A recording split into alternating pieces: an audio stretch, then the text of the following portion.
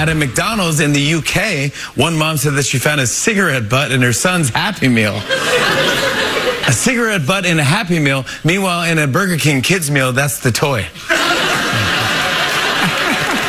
Play with it all you want. Come back, get it, collect all the cigarette butts you want. Why elevating McDonald's above Burger King in such a way? I got to admit, I have a slight feeling in that direction. Oh, really? You feel McDonald's is a cut? They're not co-equal branches of the fast food industry, but the one is elevated above the other. Interesting. I can't cite any reasonable reason for that. It's funny. I'm just admitting to it. I did that we ate at McDonald's last night, so I picked up my son from football, and I started driving. He said, "Where are you going?" Because I wasn't headed toward home, and I said, "We're having a cheat day." Because we've been trying to eat healthy. I've been including a vegetable and all these different things, like normal parents. And but anyway, the cheat day was driven more by that. I was tired. It was a long day. I just couldn't bring myself to prepare a meal, and so we went to McDonald's. And I chose he likes Burger King more, and I chose McDonald's because I feel like it's a cut above. Anyway, if you haven't been to a McDonald's since they've renovated, it's definitely a different vibe. Just the way it looks, just the technology. It's a lot closer to a Starbucks feel than like a Burger King feel in terms of what it's like inside now.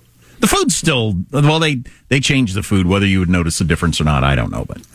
Well, I should be commenting. I have no more right to enter a conversation with you about fast food than you should argue with me about golf course design. I'm out of that world. I kneel humbly. I'll tell you what, it's at delicious. Your feet to receive your wisdom. I had that first bite of a quarter pounder with cheese, and I was like, this is so good. I mean, oh my God, it's just delicious.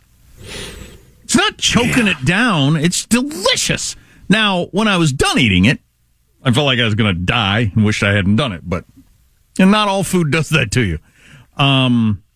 Which leads me to this kind of different thing that I wanted to talk about. You got no spleen, right? Or a liver or something like that? I got my spleen and liver. I have no gallbladder. Ah, that's the one. But luckily that hasn't slowed me down.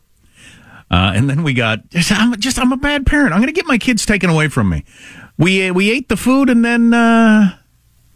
then we had the, what's the dessert at McDonald's, Michael? You probably know. The McFlurry? McFlurry. God, that's a good dessert. That's another thing. If they served a McFlurry at a nice restaurant and gave it a different name, you'd say, oh, can we get the ice cream treat, whatever the fancy name? Probably have some French name.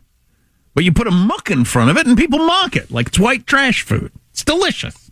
They mock the muck. Armstrong and Getty.